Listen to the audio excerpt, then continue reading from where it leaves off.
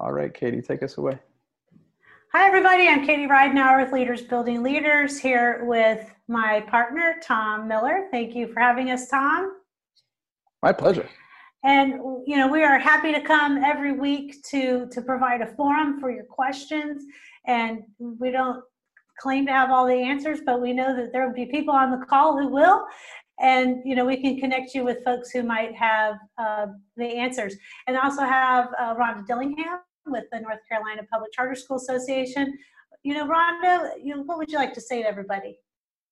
Well, hey, everybody. Coming to you from the headquarters of the North Carolina Association for Public Charter Schools, my sunroom.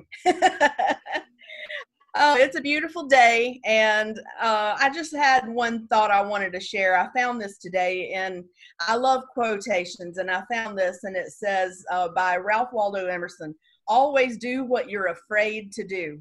Well, right now, we are in a time where there is a lot of fear, and we have been forced to do things that we probably wouldn't have thought about doing this year.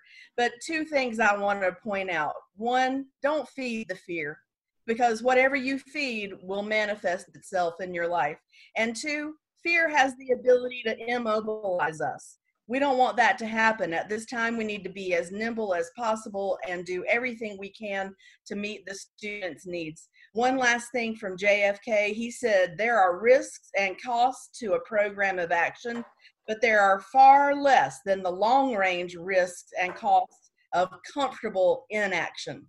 And we're in that time now. So I encourage everyone to be positive and do everything you can to serve your students and your staff. And I'm here for you.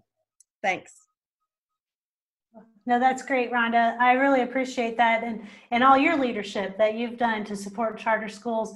I was reading about Jacinda Ardern, who's the Prime Minister of New Zealand, and her leadership is being held up internationally as a model for how to handle this coronavirus. And I just wanted to share three key things that she's doing that all leaders should do during crisis. And the first one is one that all leaders do pretty well, which is direction giving. We all are pretty good at saying, hey, this is what we need to do. But a lot of leaders stop there, and then they wonder why the directions don't necessarily get followed. So the second one is meaning making. You have to help your followers, your teachers, your staff understand why they should be doing it. And then the third one is empathy. You have to connect with your people and understand their point of view. And how Ms. Ardern is doing that is she's given clear direction, and she's made meaning with a really clear statement: stay home and save lives. That's her call to action: stay home and save lives. So that's direction giving, and it's meaning making. And then she acknowledges that it's going to be hard. And then every day she gets on Facebook Live and connects with them with updates and just sympathizing with them. So, as the leaders we have on the call, do those three things: give directions, make meaning, and then empathize. If you do that on a daily basis, you're going to get through this crisis. So we just got off the call with the Office of Charter Schools, and, they answered a lot of questions. If there are questions that weren't answered as much as you'd like, this is a forum to get, to put those out there. But Tom, what's next? What else would you like to head into? Yeah, so what I would love to do is, we got almost 50 people on here. So, let us know where you're joining us from, and how, what's maybe a win that you've encountered this week. And I dropped in two resources. One is where we've been, archiving all of the calls and all the resources we've been trying to pull together for you. And then I also dropped in case you missed it, DPI has a new FAQ sheet. So I dropped that in there so you can keep that in your bookmarks. So what we're going to do, we're going to hear from today, we're going to hear from high school principals to hear more about what they're doing to serve students, and then how they're starting to plan their ceremonies and what they're looking for. So we've got 5 principals, and then we're going to bring in Lisa Gordon Stella, as always, to do our legal updates. Rhonda's got a bunch of updates from the legislative and enrollment side. Acadia NorthStar is going to talk to us about finance and student information and state emergency leave. And we've also got Steve Joyner Consulting, who's going to talk a little bit about internet safety and some home options for content filtering. And and then we're going to bring it to the questions back to the floor. So if you've got a question, go ahead and throw it in the chat box. I would love to get to our high school leaders first. And so I see John Eldridge from Chatham Charter. And so, John, are you ready to go? Can you tell us a little bit about your school and what you guys are doing to serve high school? Yeah, thanks for having us. And I don't know that we're probably doing anything that's any different than anyone else, but we did want to kind of share out some of the stuff we've been doing. I've got Beth McCullough on here as well, and she's really the high school person has been getting our plans ready for what we want to do at commencement.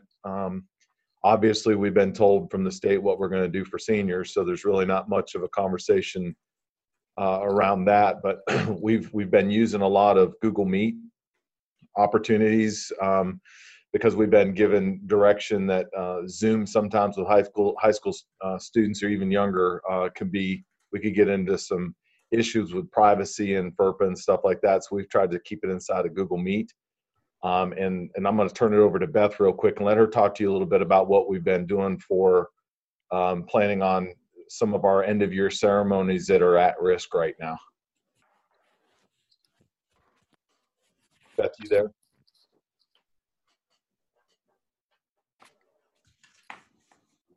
Maybe she's having a problem unmuting. Yeah, if you're yes, thank you. Can you hear me now? Yep. Okay, we've just done several things. I think some of the key things we did in the very beginning were tell our seniors, because of course they think ahead. Our commencement was supposed to be Saturday, March 16th. And we told them, hey, give us a couple of weeks to get all of the distance learning things and everyone's settled at home, and we will promise we'll be back in touch with you. And so last Wednesday night, we met with them, like John said, through a Google Meet. And we had just laid out several options of what this could potentially look like, best case scenario down to worst case scenario. And we went through it with them, had a Google Doc that they just had access to and could comment in on, give us their opinions. This was also including the senior honor night that we normally have and the senior cookout and things like that, and how we may could incorporate those around even, when would you have a prom? But the main commencement options we tossed out to them were, one, to delay and, hope that there was something that changed where you could gather large groups like we traditionally have. And we, of course, couched everything by saying everything depended on the state orders for the number of people who could gather. But one of the things I think for us is, not really to go past July 15th in planning something, because most of our students will go to college and they're going to have college on their minds at that point. And we talked about that with them. And we even talked about, the option of having something on a weekday versus a weekend and how everyone would have to be very flexible. Then we also talked about having a live streamed version that had the seniors administration there and very limited guests. For instance, if the state would allow you to have 50 or 100 or 150 people there. We're also fortunate because we only have 45 students in our graduating class. So we're much smaller than a lot of schools would be. And we talked to them about what that might look like in different scenarios. Another round that one of our stage managers happened to mention to me this week in regard to that was, okay, you could have all 45 of your graduates, but maybe only a third of the class would actually go across the stage to graduate in one round of a ceremony. You would run the ceremony as if, your speakers, the normal stuff you would do in it, and only the family members, whatever number the state would allow to be in there, of that particular, say, third of the class that was going to graduate in that round would be in the audience. And then we would do the same thing again, and maybe the second third of the class would graduate with their families there. And then the third, or you could do it a half, but you could do a couple of options like that where you could reduce your crowd. But we found in the meeting with our students that the most important thing to them was that they all be together in a graduation or commencement ceremony. And so I think that's staying in the back of our minds, is how could we make that happen? Because our worst case scenario is to have each family come in for a mini commencement that's very pared down, where you would watch the commencement speakers maybe on a television monitor that have pre-videotaped them, and then you would just do a basic ceremony with Dr. E giving them their diploma and their immediate family or whoever there. And if you had to live stream for any guests, say grandparents or people who would have come from out of state, for any version of this ceremony, we're definitely going to do that. So those are the main options we gave, and we're glad to answer any questions if anything's not clear on that, or if it gives anybody ideas for other things. We'd love to hear it too, because it's helped us to be able to talk to our stakeholders in the process. Yeah, thanks, Beth. And I love that. I love those ideas. And when we have all 5 of our high school folks chat, then we'll open it up to get there. And you know, I thought about this yesterday. About 55, I think it was 55 accountant charter schools have high school, but you know, I was a K-8 principal. You all have some sort of graduation ceremonies, and you know that those kindergarten parents are chomping at the bit too. So make sure you're listening to make sure you get those ideas as well. So, all right, I want to go, John, we'll come back to you guys. Casey Harris from UARI Charter. Casey, are you open and available to us? I was looking for you on the screen. Yes, I'm here. Can you hear me? Yep, we can hear you real well, Casey. Hope you're doing well. Why don't you tell us a little bit about what you guys are doing? Well, you know, we're kind of in the same boat as a lot of other people. We're waiting to see what's going to happen after May 15th, but it hasn't delayed the conversations that we've already started having and have been having for several weeks now. You know, today our SIT team at our high school is actually meeting to discuss this very topic, but we've talked about, well, before we get about what we've talked about, here's what we're doing. We've kept open communication with our seniors and all of our kids and parents about as things change and as we're adapting to this. But one of the things we started doing 2 weeks ago was highlighting 2 seniors per day on our website and through social media. You know, just basically talking about their accomplishments throughout the year, all the things they're involved in, sports, clubs, you know, civic responsibilities they have, if they've been awarded scholarships, you know, where they're playing, where they've been accepted, where they're planning to go to school, what they want to do. Just really highlighting them is one thing that we've started doing. We're a couple of weeks in on that, and have gotten a lot of positive feedback from that. We've talked about, you know, should the, you know, school year we not come back. We've talked about doing a drive-in graduation where everybody can decorate their car and get in line and come through and have our leadership up there and celebrate people that way. We've talked about some ideas about prom and how we could construct all that depending on how the year ends. But I think the main thing that we've gotten the most positive feedback about is that people are really happy to see that we've already started having these conversations because, you know, this is not our decision. This is the decision that was made for us. And nobody wants to see their son or daughter cheated out of their senior year, you know, because you've worked so long to get there. So, you know, that's why we felt like, you know, starting early, highlighting these seniors and really doing our best to brag on them through our website and social media was something that we could do without a whole lot of effort or a whole lot of work.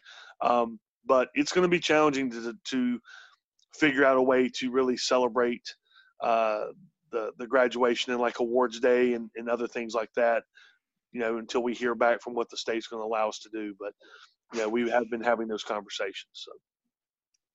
Yeah, that's great. Thanks, Casey. I want to pivot just a little bit, make sure we hit on these pieces. So I invited Gwen Staunton is at a Piedmont Classical High School. It's one of only 3 high school only charter schools in North Carolina. And Gwen wanted to share a little bit, you know, we're talking about their mission. They're a mission base and they're a classical education school. So, you know, Gwen, how are you guys serving in a low tech capacity because you're a very textbook driven school. So we'd love to hear a little bit more about that too. Yeah, so like you said, we are low tech, textbook driven, which I think we have used to our advantage at this point.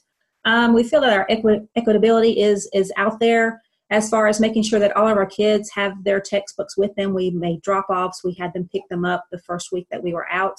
So I don't know, it's been amazing to see that these kids do have those textbooks, that we don't have to look for countless worksheets to send out. We've been able to give assignments through those textbooks. We also have transitioned onto some platforms that are more technical. I mean, just because we're low tech doesn't mean we don't have the capabilities. We do have Chromebooks for those kids who didn't have anything. They do mostly have phones. We are able to use Google Classroom, Google Meets. Some of our teachers are using Zoom, but I think they're probably transitioning back to Google Meets, Google Hangouts, just because of the problems that Zoom has had. we hit with emails very hard. I don't send out any emails to a student, at least for my ninth graders, that I don't also send out to the parents. So everybody knows what's going on in my classroom. We are on spring break this week, so next week really starts some new lessons. I say new lessons, old skills. New lessons, old skills. So we're reviewing those skills, and it's very easy for me as an English teacher to do old skills because those skills, they never change. It's, the reading comprehension, that type of thing. So I think having those textbooks, they're going to be reading stories that we would have read in class. I'm going to make recordings and explain to them some of the things that I want them to get out of that story. They have guided reading questions that they're going to be able to fill out with me. So I think that we're doing a really good job as far as using our textbooks, using the platforms if kids can get on there. If they can't, then they have our email. We have Weebly, which we use all year long. That's our teacher sites. And we also have Remind that most of our teachers are using as well. So low tech, yes, we don't have the capabilities. All of our students, because some are financially disadvantaged. Some of them are just, we have a big population of EC students who just don't know how to use these platforms. We do have other avenues. And quite frankly, I'm kind of proud of the fact that we are textbook driven just because we don't have to worry about it with those kids. We can still reach those kids with what we have. Make sure if you got any questions, you're dropping them in the box. I appreciate you that, Gwen, so hold on. There might be some follow-up. I'm going to go to Natalie Parker from Piedmont Community Charter. Hi, good afternoon. Hey, there you are. Hey, Natalie. And I heard you guys just had your lottery the other day. So if you could share a little bit about that too, I'm sure that was a big event that you guys hosted. Yes, absolutely. We are expanding to a third campus that's a designated high school this August. So it was a big momentous thing for us to be able to offer more space than we've ever been able, and the community was excited because we are adding 2 homeroom classes, K-10. And so everything went well. We did a virtual live stream. I heard someone mentioning about doing a live stream graduation. We did our lottery live stream. Our parents in the community are a little bit used to us with live stream because we always do our board meetings live stream, but we had a great experience there, and we're excited about expanding, and I think we took in an additional more students than normal, about 150 extra high school students. So that's quite an expansion. Wow. Hey, Natalie, can you tell everybody what your role is there at Piedmont, and can you talk a little bit about how that has been a benefit during these times? Yes. So I'm a communications coordinator, and I wear a couple of hats. I do the website. I train staff on using their web pages. Piedmont is big on technology, and the teachers use their web pages as kind of a platform online to distribute material. We're heavy with Google Classroom and things like that. So some people look at me as tech support. I write articles that are sent to the newspaper. I love making little videos showcasing what the students are up to. So that's what I do. And Casey, I believe, was talking about how the seniors, they've been spotlighting on social media. Rhonda had asked me to touch base a little bit on what we're doing. And so historically, every year for probably 5 years, we spotlight the top 15 seniors that have the highest GPAs. And we generally stick to that because you have to be careful if you're not spotlighting everybody with a big article write-up. You're going to have the person whose child is number 20th asking you, well, why didn't you spotlight my child? So you have to be clear on your criteria there. So we do that every year. So our middle school principal this year said, hey, I hate it for these seniors. Casey talked about things they're spotlighting like scholarships and things like that. We did something we've never done before. We decided to share the graduation photo from yearbook for every single one of our 75 seniors and do a little shout out. So every single one got a digital, even, there are plenty on that list that aren't getting any scholarship, but they're still getting a simple senior shout out. And to do that, I just sat down, and you guys probably know this, but you can schedule posts on Facebook. And it took me about 3 hours to schedule all 75 of doing about 2 a day between now and mid-May. So that's one of the things that we're doing that's different than normal, but exciting and fun. How long have you been in the role of the communications director? 3 years, 4 years? 6 years, yes. Time flies. 6 years now, yeah. So, and then can you talk just real short, how much has the enrollment grown since you've been in that role? Not that it's all about you, Natalie, but I'm going to say a lot of it's about you. Oh, thank you so much for that. Well, I love telling the story of Piedmont, and it's not special to Piedmont, it's special to every single school. Even your K-8 schools that don't have seniors and all the high school bells and whistles, because it is easier when you get to high school because they have more programs and things like that.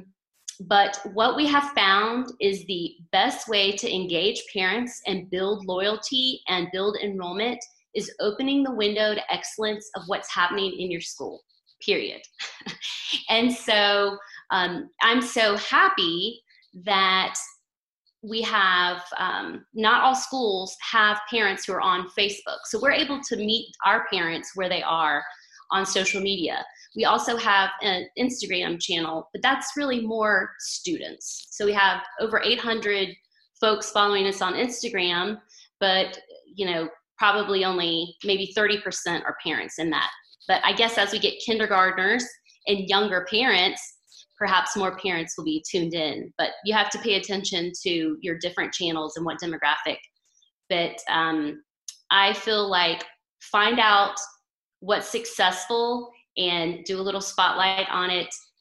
Everyone loves to hear what's happening with the students. And even if they're just working on a simple math project in second grade, it doesn't have to be fancy. But what we've done is trained our entire staff to capture, pause, and take photos or videos and send it to me. Just a great example of it not being about me, but the whole staff. We have a billboard right now, and the key photo on the billboard is one a second grade teacher just happened to snap of her students. Awesome. Yeah, so I mean, we're talking about a school that 3 or 4 years ago didn't have a wait list in the secondary. And how many applications did you drive through the other day? Okay, so we had 1,500 applications K-12. And I'm trying to think. I need to go look at the numbers. I know as it stands, after we accepted everybody, our current wait list to get into 9th grade is about 75 students. Yeah, and you used to not have any, right? So, correct. I mean, just to benefit communication-wise. So that went a little bit longer, but we're in a point where we may not go back to school. We may not go into a brick and mortar situation. So the more that you can stay engaged with your community. So Natalie is really good at that. So she would be someone, we've got some of her resources, and I think she might be happy to share some. Yeah, absolutely. Thanks, Natalie. Steve Gay, go ahead from East Wake Academy. I see you're on with us. So Steve, you'll be our last high school expert. Talk to us about what you guys are doing and what you got planned. Got to unmute yourself, my friend. I love you. There you go. Just what we're doing, we're East Wake Academy. We're just east of Raleigh, so we're in the metropolis of Zebulon. You drive by us every time you go to the beach, so wave. What we're doing with our seniors, we were very lucky that when school closed on March 13th, we were actually on our 2-week break because we're a year-round schedule. So our board extended our break by 3 days, so we went into some work days, and then last Thursday we actually did our packet pickup and device rollout.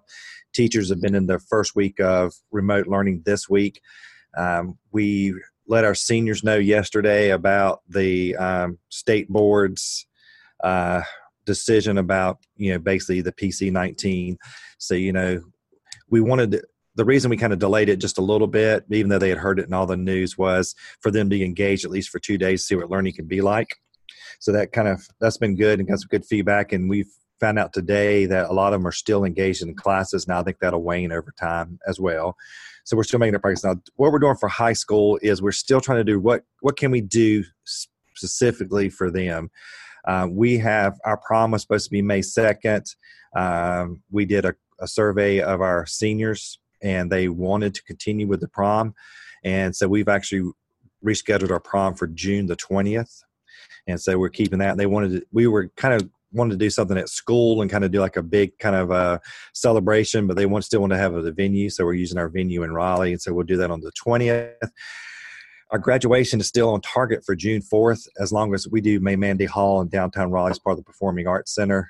And we would continue with that as long as they're open.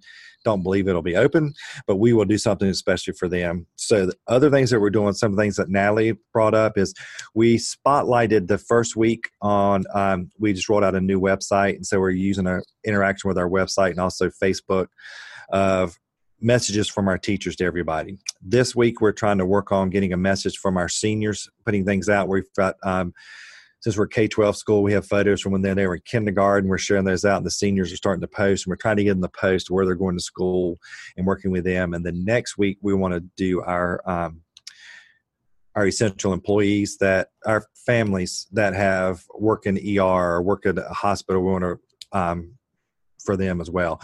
Another thing we did is actually our fourth quarter. I'm a big Alabama football fan, and so Nick Saban talks about the fourth quarter, and he talks about as successful they've been. They haven't been as successful as they should have been the past couple of years. So we had a T-shirt made for fourth quarter, and we had about commitment, and we actually gave that out to all our staff on our rollout last week. So those are some little things we've done. We've also purchased, we're going to do yard signs for all our seniors that say congratulations, East Wake Academy class of 2020, because they've had so much stuff robbed from them. So we're looking at other ways to do that. Now, on the educational side, what are we doing for them? Since we're K-12, we're really pushing the team effort. So like a kindergarten team, making sure they're doing the same thing and rolling it out. Also in high school, as long as the department's kind of doing the same thing, because parents are all over the place, trying to get this worked out. So we're trying to keep that together and moving well. We'll see how it goes. It's been 4 days, and we're getting lots of positive feedback from what we're getting from parents. I think some are getting overwhelmed, and I've actually sent a message out. We're closed Friday and Monday for Good Friday and Easter Monday. So we're putting that out to actually our staff. It's got a delayed message going out 3 today, tell them just to stop, turn everything off. We've got to remember our staff as much as we do our parents and families, but they have to take a break because they're working harder than they were before, which is hard to, it's hard for everybody to understand that. It's a different kind of work.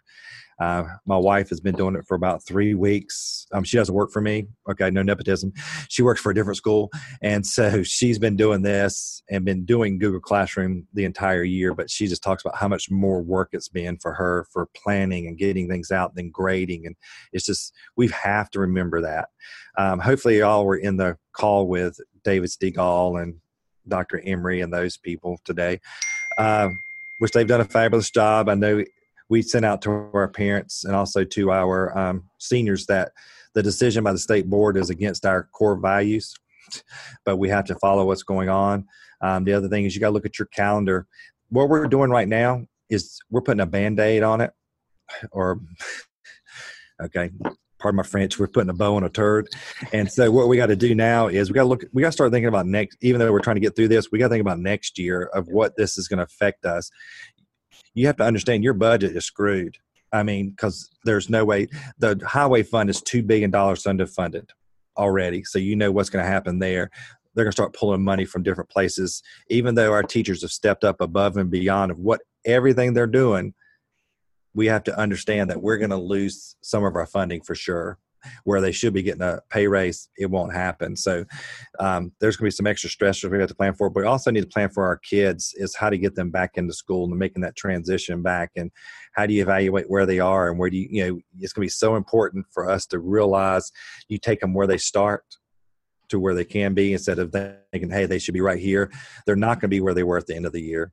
But hopefully this time they're having with their families, they're going to be more compassionate. Hopefully families going to understand, wow, teachers do a whole lot and get an appreciation for that. So I know that, Tom, that's kind of a buffet of a bunch of different things. You got to do what's right for your kids. And what we do here may not be right for what you're doing for your kids and your families, but the big thing is what's right for what's right for you and your school. And that's why we have that flexibility as being a charter school.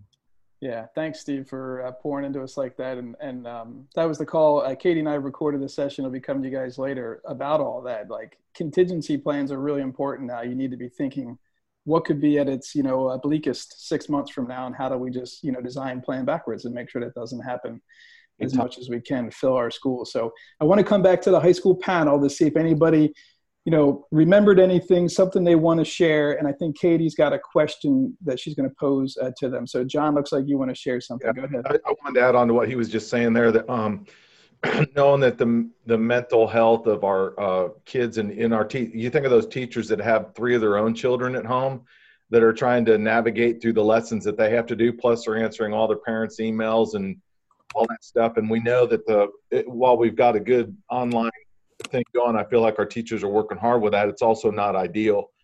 And so one of the things that we're taking a look at, because of where we start a little bit earlier, I don't know what everybody else's calendars are, but we've already kind of got caught in our mind based on what the state legislator might do with end of grade testing and some of the stuff that happens at the end of the year. We're actually getting down to how many hours we've already logged.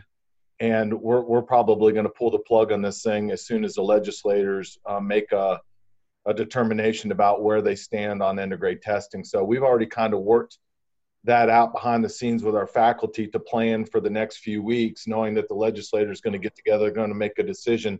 I can't see them working against DPI and saying, no, we're going to, the Fed said it's okay to cut it. The state board has said it's okay to stop the testing, that the legislator is going to come out and say, no, we're going to test. So I'm not anticipating that. But knowing that there's so much stress going into this and trying to make it work, it's just, I think it's the right thing to do, to be thinking about a way to gracefully end the school year in a fair and equitable way.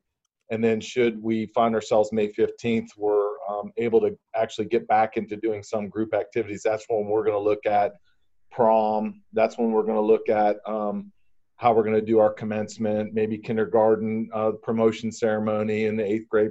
We'll come back and take a look at those things. If there's a way to salvage that, then we're going to try and do that. But the educational academic side of this is becoming more stressful than it is good at this point in time. Yeah. And, John, you're out of school, even though it's rural, it's, we got a message from Cheryl Turner at Sugar Creek. I don't know if she's on here, but just about, the lack of access. It's almost 50% of our students don't have access. And it's just a constant work to even make that happen. I see Alex, there's lots of school leaders here who lead inner city, urban schools or rural schools that have a high levels of poverty. It's just such a challenge and a lot of stress on every human being. It doesn't matter, where they are, whether they're the adult or the child in the relationship. So lots of extra stuff. So thanks for that, John. So Katie, what was the question that was posed in there? Well, so, I love all the ideas that have been thrown out there, the mini graduations, the yard signs, the delaying the prom. So I just would love to hear from the high school leaders, what was your goal? What's your goal around meeting the needs or anticipating the needs of your seniors? What were the drivers? Or how did you assess what their needs are so you could come up with these solutions and, make sure you're ending the year on a good note for them? Yeah. So the floor is open, not only to the high school folks, but anybody who wants to chime in about that. What would success look like?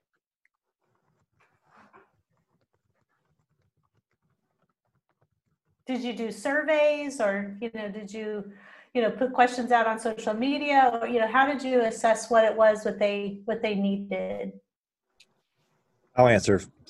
At Eastwake, we have a senior advisor, and she's also their gatekeeper. She teaches all the seniors their English class, so she's the gatekeeper. So they have to communicate with her. She has a remind, so she sends a lot of things out. That's like what we did for our prom. The survey there went through her. Also going through her, she's been in contact with her with the kids. She also put. She did like an ode to the seniors. Just kind of, it's very hard for her because she's basically been their advisor ever since they were a freshman. So that's really hard for them.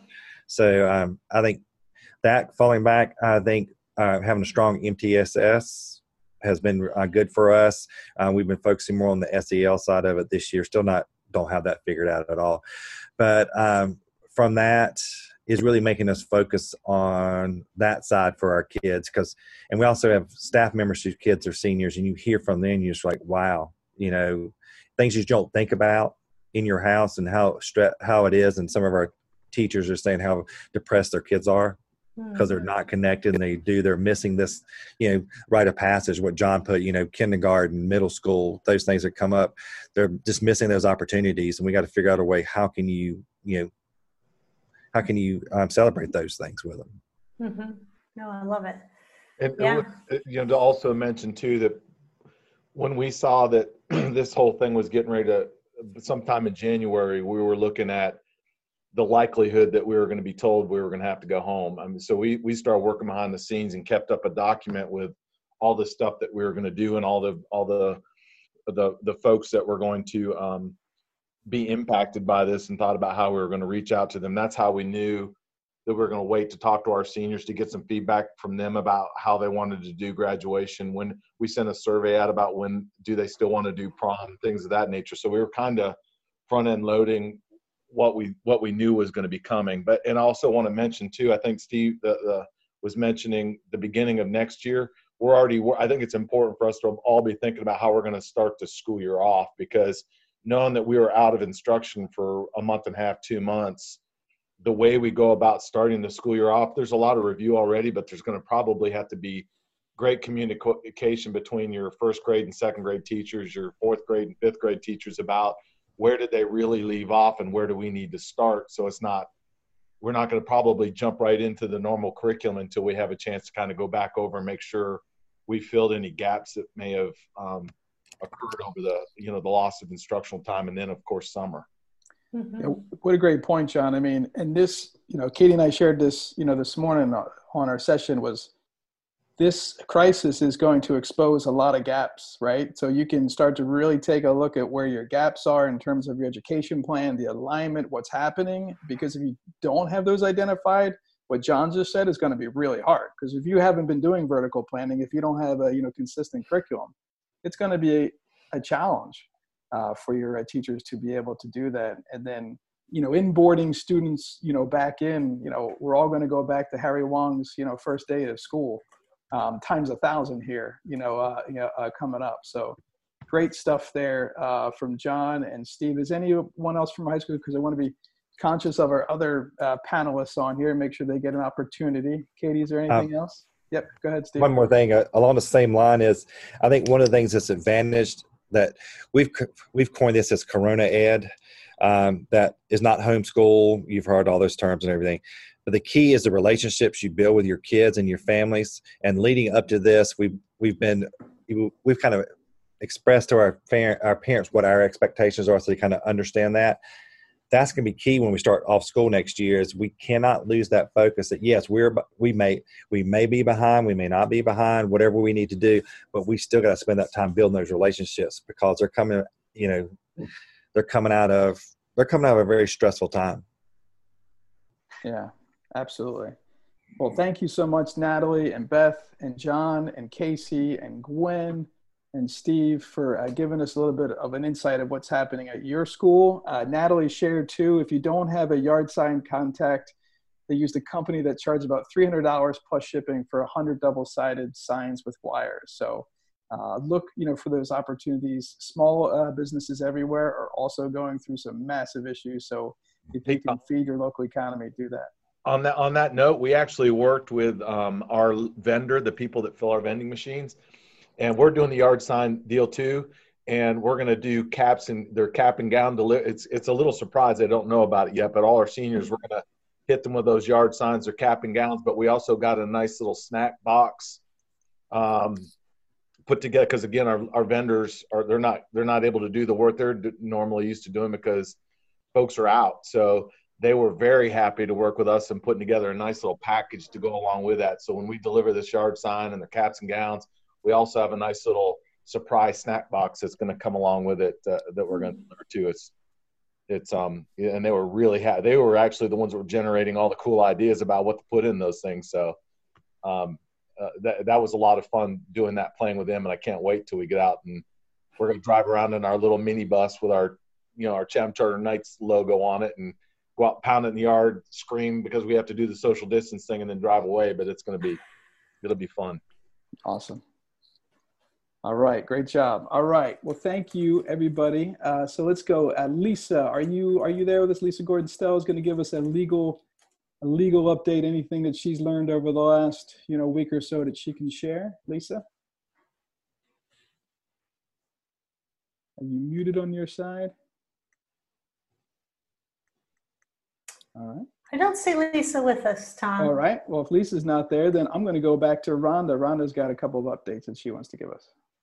All right. Well, it's the time of year when normally you would be thinking about registration events, community welcomes, onboarding procedures for your incoming families, and all of that has been affected by this situation. So it's important to think about alternative ways to continue your admissions process and provide informative and inviting pathways for prospective families to enroll in the school. So I have just a few questions as sort of a self-assessment for you, and you can think about these as I go through them. The first question is, how are we serving our current students and families during the school closures? Being able to articulate the ways you're serving your current families is a great way to create positive buzz in the community, and showing how you're advocating on behalf of your students is a wonderful way to attract families. The second question, what events on your calendar need to be completed prior to the end of the school year? So, of course, you're going to have to consider shifting these kinds of things to online forums or communications, and go ahead and create a timeline or a frequency schedule of communications, because as we have said so far, there's no such thing as over communication at this point. We have to over communicate because people are so overloaded right now. Third question, what needs to be done for accepted students and their families in terms of onboarding and preparation for the new school year? So we're talking about how important it is to plan for our current students, but what about those new ones? So think about the information you already have that you provide to families and create an FAQ, communicate with your incoming families over the phone, through email, and even platforms like we're using now. Fourth question, how do you continue to fulfill the mission throughout the extended break from typical instruction?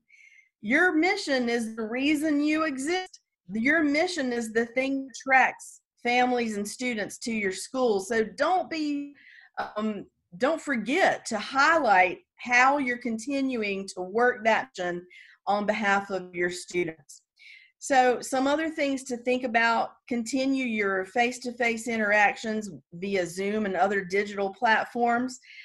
Produce digital admissions packets and brochures. What about school tours? Normally we'd be giving school tours at this time. So, create a virtual tour with an individual or a small group of people, of course, with social distancing in mind, and put that through your social media, YouTube, whatever. You can even take stock pictures that you already have, because I'm sure you all have a lot of them, and stream them into a video that sort of would give prospective families a sense of what they could expect if they sent their students to your school. For registration and for high schools, have your guidance department hold a digital one-on-one meeting with returning students to plan scheduling. And for elementary schools, if online registration isn't something you already do, make sure that your forms are downloadable from your website and easily sent via email. So those are just some tips I had. And the last thing I'll say is about current student retention. Don't forget to make those phone calls, to make those connections. As Steve was saying earlier, those relationships that you have built and you continue to build will be the things that bring those students back next year. Provide examples of how teachers and staff are continuing to educate and serve your students, and do that through social media, newsletters, and emails. So just a few tips from me about enrollment, and I have a document that I will share with you that I got these ideas from. And last thing I wanted to mention is, the association exists for 3 reasons, and one of them is legislative advocacy. As you know, the House Select Committee on COVID-19 has created an education working group, and I have reached out to the chairs of that working group, and Representative Horn, Craig Horn, who is a charter school friend, he's friendly to us, he actually plans to be on this call next week.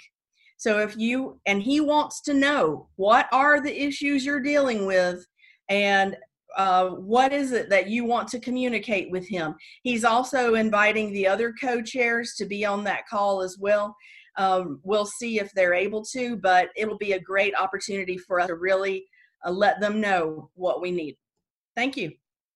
Yeah, thanks, Rhonda. I love those ideas about, the virtual tour, right? Because you want to paint the families in the picture of being in your building. You want them to be a part of it. I know the Mountain Community School has some really great rituals that they do at the end of the year, or at the start of the year, like a pool party. I think Denise might be on here. Like, how are you going to keep those rituals and stories and ceremonies going through this time? Because that's what you want to do. You want to be constantly painting the picture of your current families and your other families, because 100% of your families right now are experiencing virtual homeschool reality. And it's your job to make sure that they know you are the best at it, right? The best of the worst, or whatever it is. You are doing it, you're killing it, and you're making people feel really good. I love what John has said, and Natalie and Steve, and everybody's talked about relations, and the education part will come, but really getting into relations. So I love that. And there's some really great ideas and thoughts coming in the chat box, Katie, so we need to make sure we bring these in. I'm going to move over to Sarah Crane from Acadia. So Sarah, you let me know when you need the screen shared, but Sarah's going to share some ideas with us. Sarah and her team, and Robin and everybody else at Acadia. You got it. Thanks, Tom. This is Sarah. For my portion, I just kind of wanted to circle back to something that we spoke about last week. I know we mentioned the grading process for year-long courses, and the fact that the state had kind of put the information out there that they would be allowing some sort of GPA points for a year-long course. They just weren't really sure how it would be approached. The information that was released this week is questionable at best, and I say that only because when I called, I had a call with Dave Machado just before this call started. Our understanding after we listened to the webinar yesterday was that they were going to break a year-long course up into your first semester and your second semester, where your first semester you would be able to award half of the GPA and get a half credit. So if the child received an A in a regular level course, they would receive a 2.0 and a half credit. When you move into the second semester, they would receive a half credit, but they would only receive, or they wouldn't receive any GPA points. Well, the problem with that occurred to me is this works out fine if the child has a B in first semester and then passes second semester, because ultimately they receive 1 credit for the course, and in the first semester they would receive a GPA. When you have a child that fails the first semester and then passes the second semester, in theory, unless you're going back and changing the grade for first semester, they're only going to be awarded a half a credit. So that's the question that I reached out to Dave Machado with, and my hope was that he could clarify that question for me before we had this call. And unfortunately, he could not. So he is doing some research to see what he can find out, and as soon as he shares that information with me, I will follow back up.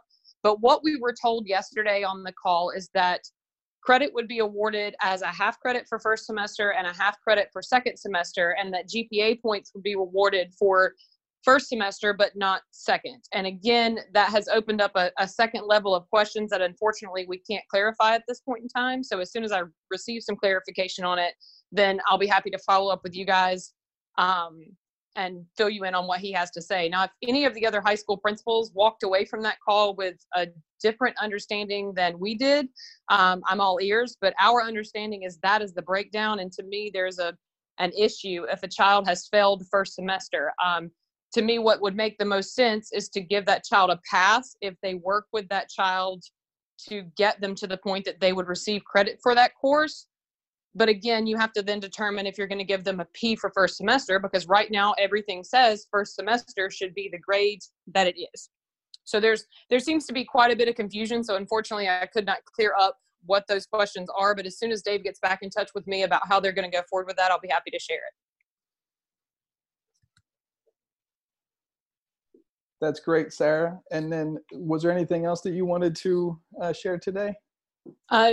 Amanda has some information that she's going to be sharing on a couple of things. The only other thing that we've had come in from a student information side is the lotteries. And I believe that somebody else had mentioned earlier that they were streaming the lotteries, which is exactly what we're recommending that people do, just because it keeps it public. If you're using one of the platforms, SchoolMet, lotteries, several of those have options that generate numbers, so that you can keep from streaming names online, which was a concern for some people. So you could have an identifier that wasn't streaming names if you happen to be using one of those. But the recommendation that we are giving people is to move forward with their lotteries and to stream them on some platform just so they remain public. Awesome, thank you. Is Amanda ready to share, Sarah? I believe so. We're in different locations, but I believe she's on. Okay, well, let's see. Amanda, we'll give you some time here to pop in. Go ahead and see if you're there. And then we're going to go to Lisa Gordon Stella next. Hear me okay? It's a little low.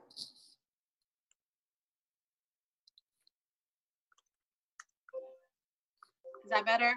Yes. Yep. Okay, great. Hello, everyone. Well, I've just enjoyed the stories that we've been hearing so much that I'm almost hesitant to go into the finance piece.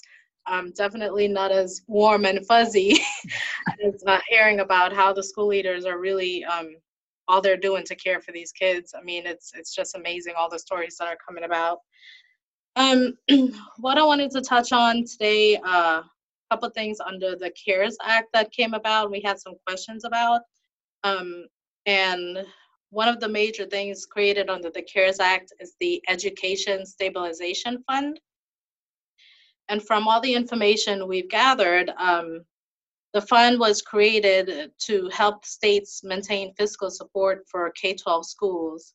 And there are three elements to the Education Stabilization Fund, but I think the one that's going to affect charter schools the most is the Elementary and Secondary Schools Fund. And right now, DPI is averaging that they should expect to receive $388.8 million for distribution for the state of North Carolina.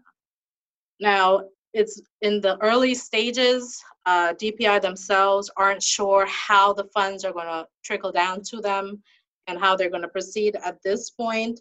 The federal government still hasn't determined which federal agency is going to administer the program. So their DPI is still some ways off from application and funding receipt. They do anticipate that the states should receive allotments between 75 and 90 days from April 1st, and then they can begin the process of distributing to schools. One thing we do know is that the math behind the distribution is very similar to the way Title I funds are distributed. So Title I is going to play a big part, apparently, in how those funds get awarded to the schools. Once DPI receives the funds must be awarded to schools within 1 year, and funds will be available for charter schools until September 30th of 2021, and then they have 1 year after that to spend those funds. DPI will be working to ensure a smooth dispersion of the funds received under the CARES Act. As far as Acadia NorthStar, our grant writers at this point said that things have not trickled down to action at the school level yet. We, of course, will be monitoring the situation closely and advise all our clients when it's time for them to submit those applications. And that's all I have for now as far as new news. So we know some funds are coming. We aren't sure yet when those funds will be coming, and DPI is working to get their systems in place to get ready to accept applications and eventually disperse those funds.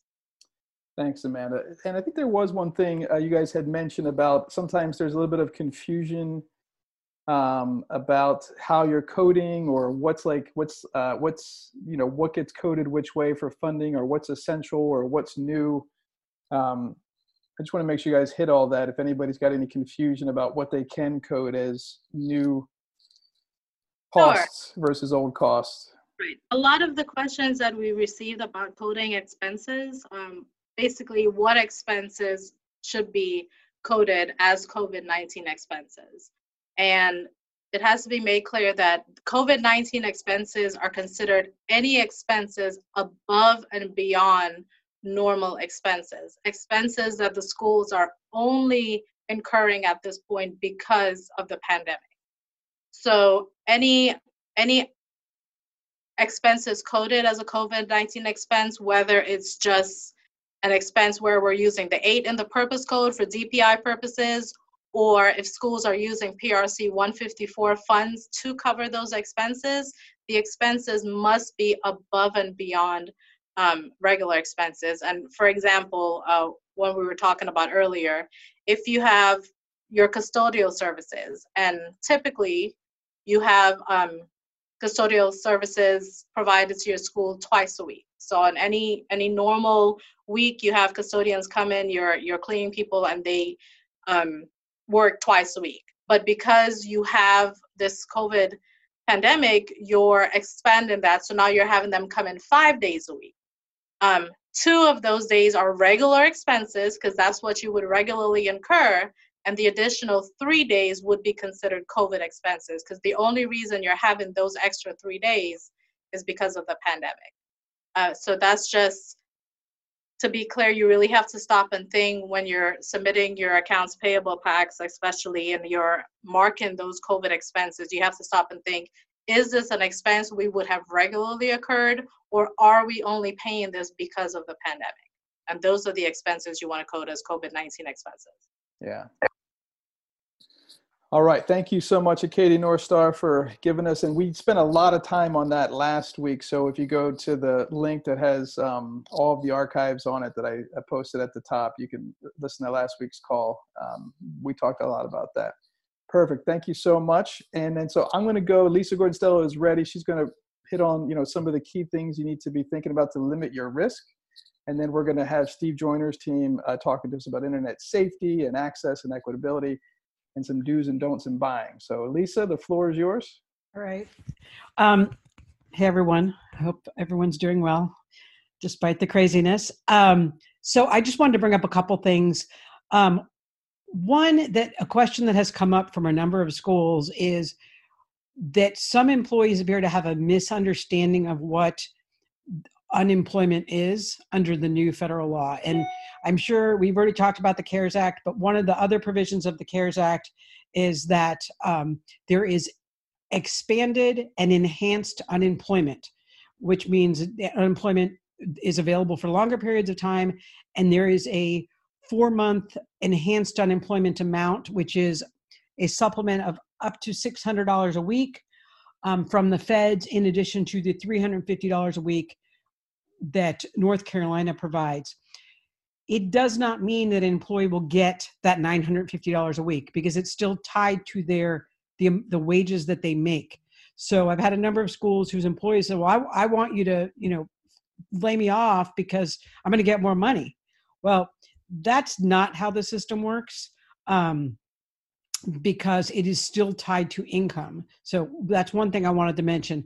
Another thing I wanted to mention is, again,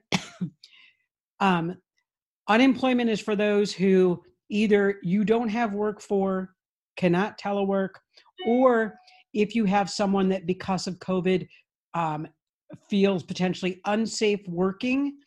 There is new guidance from the Department of Labor that may expand unemployment to those individuals. I would definitely consult with your attorney before you lay someone off for that reason. But that is potentially a legitimate reason for someone to be getting unemployment. The other point is to remember that you need to send that Families First Act notice regarding emergency paid family and medical leave and emergency paid sick leave. The Department of Labor has made it very clear that every employee should be receiving that via email, and the notice provision was sent out through the association. It is also available on the Department of Labor website. And if you have specific concerns about how to pay for those costs, we have sent out information about that. There is a tax credit available, and I am very well aware that Acadia and both Charter Successor are on this and know how to do all the math to make it as simple as possible. So I think that's all I have this week. I'll keep you posted. I'm learning every day. I have not read this much since law school. And if you don't get, Lisa sends out updates, to folks. Lisa, I don't know if your list is only for your clients or other people, but we can put Lisa's email address in the box, or if you want to get in contact with her, she's really, really helpful on the fly when you have these, misconceptions out there in the public. So, all right, Steve and Olivia, who are going to talk to us about everything technology. Olivia, it's always great to see you. And Steve, I think you're on a call, so I'm going to give you guys the floor and entertain us. Here we go. Hey, yes. So I'm going to take the lead, and then Steve is available if anyone has specific questions for him. So jumping right into the internet security that I know that we've been waiting on. A few of you have mentioned Zoom and Meet. And so I just wanted to go in and make sure that we talk about some of those restrictions on there and make sure that they're being used in the best practices. So for Zoom, one thing to note is that they have an 18-year-old limit on who can create an account. So make sure that you're not having students create those accounts, because obviously they would all be minors creating them, and that would go against the terms of service of the program itself. So students should only be joining meetings and not creating meetings for that. And a few safety tips for Zoom with the current Zoom bombings that have been going on. Don't post your link in public places. You should always use the password to join the meeting feature, and utilize the waiting room and the lock meeting options. So that way, once you get the meeting started and all of your students are in, you can lock the meeting, and then that way no one else can join, so you're not having to constantly look at who's in the meeting to make sure you don't have unexpected visitors. For Google Meets, have your Google admin take a look at the settings and just kind of make sure that the students are not able to make video calls. So one thing that we've been seeing in some of our schools specifically is that some of the students were creating their own rooms without adult supervision, and they're using it as general time wasting, but that also opens them up for making bad decisions because they're kids and they will make bad choices sometimes. So you can actually disable the video calling feature within Google Admin for just the students, so that only teachers can place a call, and then students can just join those meetings. And then talking a little bit about internet security. On devices that you are sending home, one good practice is to make sure you're logging serial numbers of any school devices that you are sending home to the students.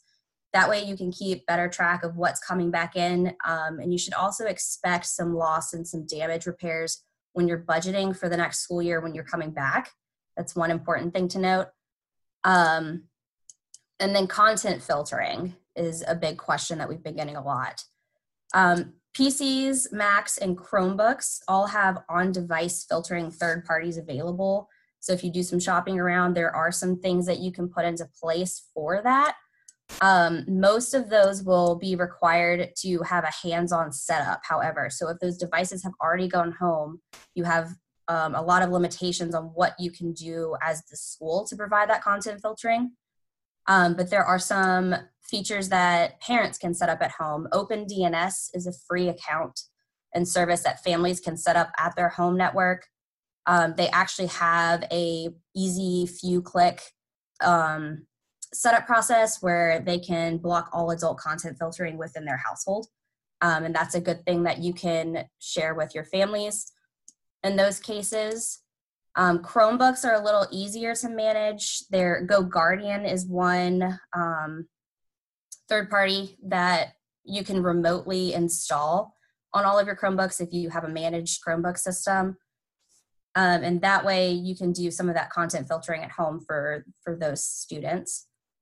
iPads are much more difficult to manage, and we have done a lot of research. There's really not any way to put a third-party app to do that content filtering on those.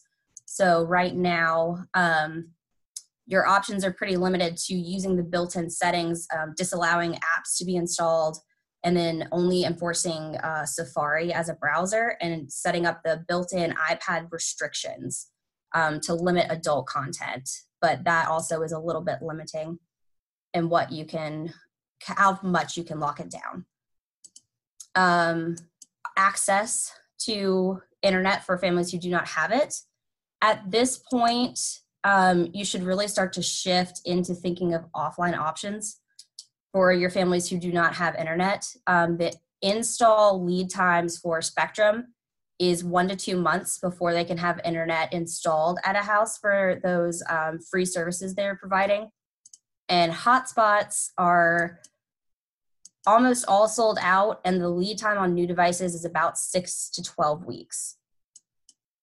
So some of the offline options that we've been seeing, videos and packets can be saved to USB flash drives and sent to families. So that's one option that you would have for getting that content, or having mobile device friendly work and submittal processes.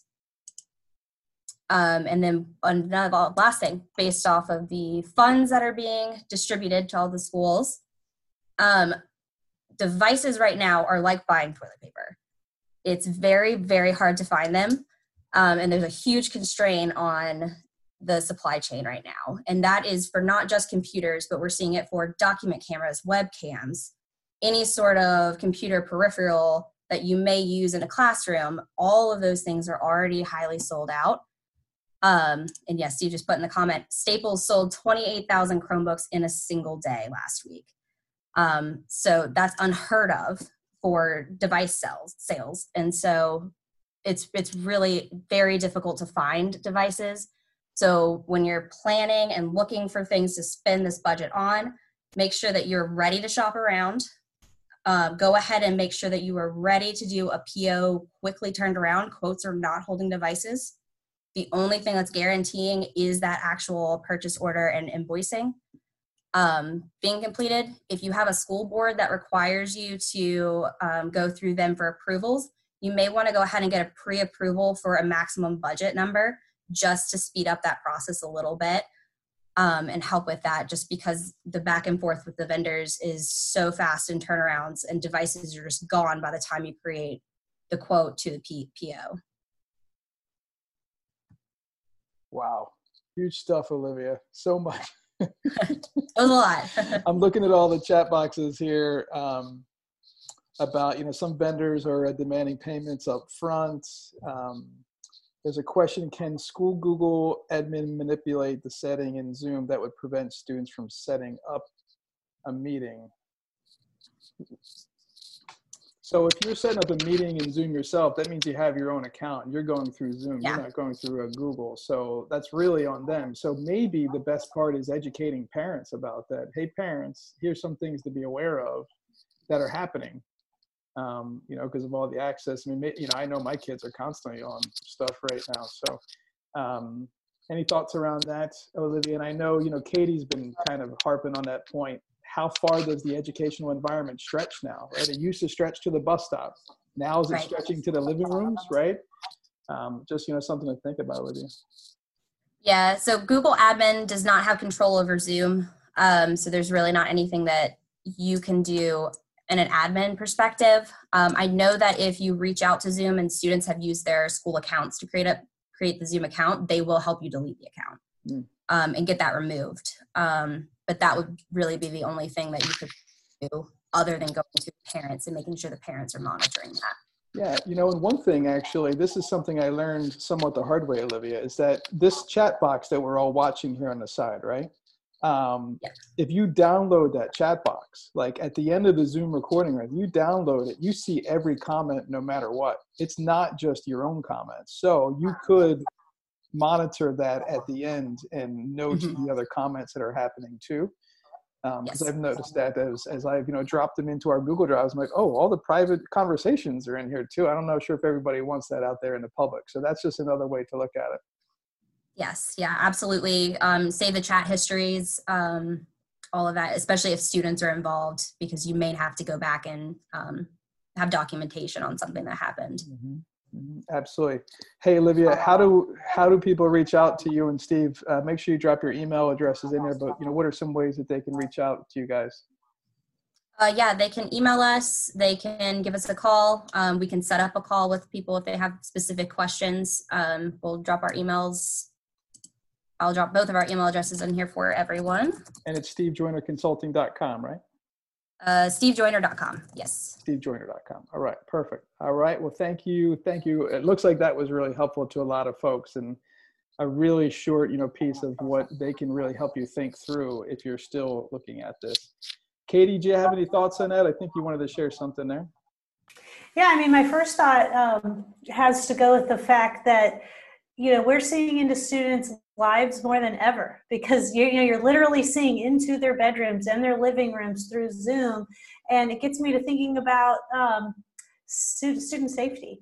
And, what are schools doing to guide their teachers in being mandatory reporters? Because that doesn't end, right? If you're in the teaching capacity, you're still a mandatory reporter. So I'd love to hear from any of the school leaders about that. And what they're, maybe they're seeing some good things too. It doesn't have to be negative.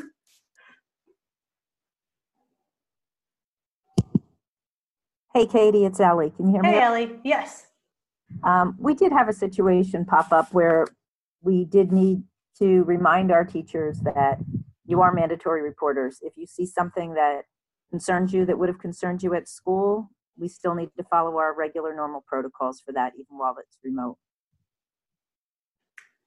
Perfect. And then, what kind of, are they supposed to follow the regular protocol that they would normally follow, or is there special guidance? No, it's just the regular normal protocol to reach out and get an administrator involved and help guide them through the process of who to call if they're not aware of what to do, and work through that. Okay, perfect. Thank you, Ellie. Hey, Katie, Kimberly Best. Anybody else? Student safety. Hey, Kimberly. Hey there. We actually have had this twice during a Zoom call where a student has said something and it concerned the teacher. And so we have what we call a SWAT team, which is myself, the guidance counselor, and the SRO when we need her to pull her in. And so the teachers are required to report to us anything that looks off or that they hear might be off so that we can check that out. Okay, great. So you have a process as well. You've already informed your teachers to escalate like normal. Yes, immediately. If, just because this is a little more critical because we can't lay eyes on them all the time. Right. Thank you, Kimberly. And, they are saying that reports of domestic violence are up, and, that goes hand in hand with child abuse, and, not to be a negative person, but I think our job as educators is to keep kids safe first. And as much as we can monitor that and report it, then we're doing our job to keep them safe. So that was my first thing. And then I just had one other thing that I wanted to bring up today. And that was, all of our families are thrown into this whirlwind of kind of a chaotic time trying to figure out work and getting their kids educated and taken care of, and maybe their parents too. So the school is really a source of predictability. You all have the opportunity to be that steady force in school, in parents' lives and students' lives, teachers' lives.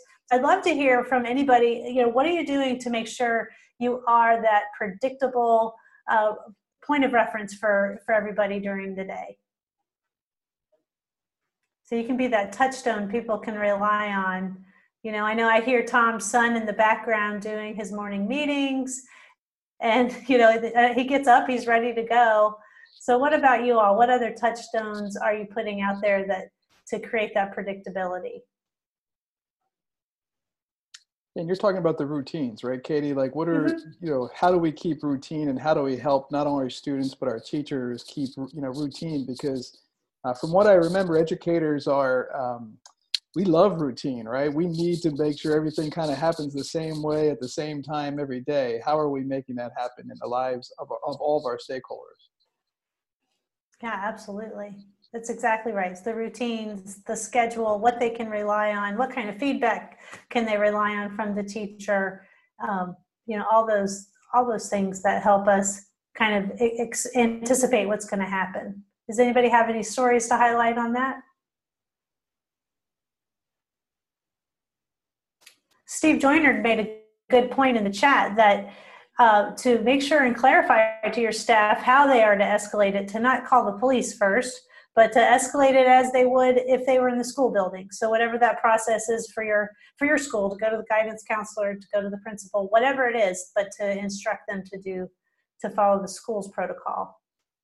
The also, if you're using the app, the Sandy Hook app, that's still operational, because when we first started, this all started going down. We saw a spike in those reports coming through. Now, we haven't seen any since we've started back with actual instruction, but that was interesting there. And then Tom was talking about routines. Even though the school building's closed, we know that we have our buildings open for teachers if they want to come in.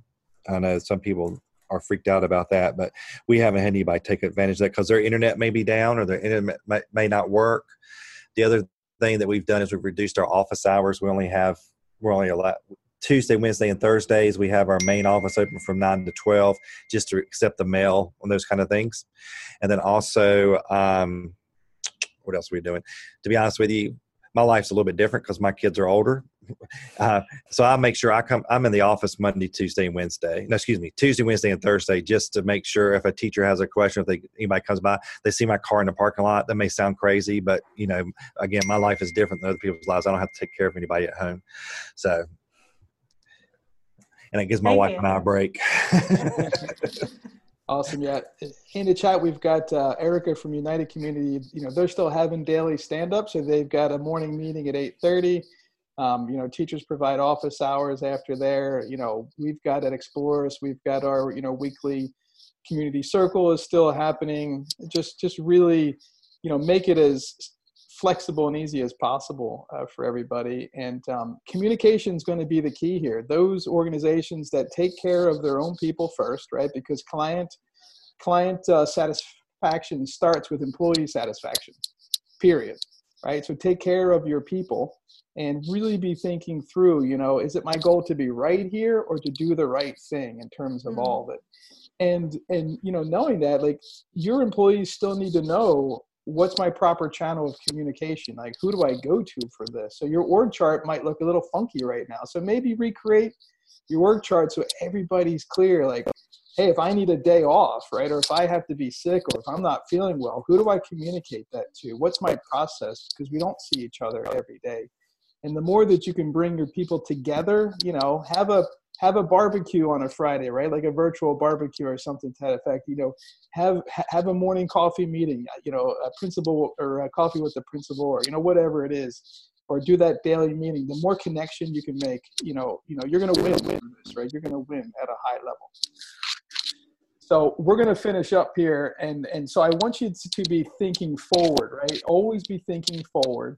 And we just had another state while we were on this call has shut down school for the year.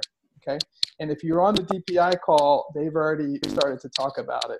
So one thing you need to do, John already hit us with it, like, you need to start to be thinking about this. This is now a 90-day plan, a 120-day plan of not only I've got to educate to the point I've got to educate, but then I have to figure out all those things that happen typically over a summer month, right? So Katie and I did some work this morning. We're going to be sending it out to you, kind of like if we had an hour with you, these are the things that we would, walk you through. And then there's this great resource from the Michigan, Department of Education. They've got a great, it's not too bad. So I'm going to send that framework to you so you can maybe start to think about, what are the things I need to log? Because, DPI hasn't asked us for anything yet, but they might all of a sudden say, hey, by a Monday, we need to know everybody's education plan, what you would do if XYZ happens, right? So the more that you can log, the more you can be prepared if something does happen on the back end, right? So two things that I just want to say is be very specific with your communication. Who's responsible for what, right? And don't assume anything because you're going to have to over communicate like crazy now. Be thinking forward, right? Microscopic on what kind of results you want to see. So then you can make adjustments on the fly, but really be thinking into the future, the next, 120 days, maybe longer, because, we judge ourselves on our good intentions, but we judge others on their results, right? And we're all going to be judged on our results at the end of this, no matter what, right? It's not about the intention. It's going to come down to the results. So what results would you like to see? Have you painted what good looks like, right? Like Steve specifically said, I heard him, he said, the decision by the State Board of Education doesn't necessarily align with our core values, right? He knows these are our core values. This is what we do. Now we'll do what they tell us to do because they're the authorizer. However, we're going to make sure we do X, Y, Z, right? Not to put words in Steve's mouth, but that's important, right? You got to have a scoreboard at the end. Like, what does winning look like at the end of this? And you've got to get that down. So you got to create some thinking time, everybody. So get off these calls, unplug for a little bit, and gather your team, or Katie, or these other principals here are happy to help and collaborate. We've created smaller groups to help leaders collaborate and really think through some of their challenges during these times. So sometimes you just don't know what you don't know. And when you're standing in the frame, it's hard to see the picture. So you may need to bring someone else in to help you really see the picture and think through what's most important right now and what do I need to get to 90 days from now? Because it's going to go fast. We're 4 weeks into this already. If you think about it, our first call was March 13th, right? It was a Saturday. I think it's right. Mm-hmm. And we said at that point, hey, we think school might be closed. Within 48 hours, it went from we think to we know, right? It was a 2 week, and then the governor came back and said, no, now May 15th. Like, that's how fast things will happen. And don't be surprised if it comes up again, right? So if you start preparing now and getting that in place, you'll be in a better spot so you can do your weeding in the summertime and you're not doing all your planning in the summer and really being overwhelmed. So I greatly appreciate Rhonda being on here, and Sarah, and Steve and Olivia from Steve Joyner Consulting, and we got Lisa Gordon Stella. Gave us great stuff. All the school leaders who contributed. I greatly appreciate that you spent 85 minutes with us on a Thursday, after you probably just spent 45 minutes or so with the state call. So looks like if this call added value to you, tell us yes in the chat box. And also tell us, like, who else do you want to hear from? What other type of experts would help you be thinking through this? Maybe what are your specific needs, vendor wise, and we could try to hook you up and get you aligned to somebody. I've been trying to steer people to Lisa and Steve's team, and Acadia too, so they can get what they need out of this. But we're all in this fight together. We've created a common enemy, the COVID enemy. But we're a lot stronger when we stay all together as one and really bounce ideas off. So I'm going to unmute everybody so you can, maybe Katie might have to unmute everybody. So we can say goodbye, and greatly appreciate all you, and I'm looking forward to seeing you on the call again next week. Have a very safe Easter holiday if you celebrate. Either way, get unplugged and spend some real quality time with yourself and your family over the next couple of days. Bye, everybody. Thank you. Bye-bye. Thank you. Happy Easter. Happy Easter. Thanks, guys. Bye. Bye-bye. Bye-bye.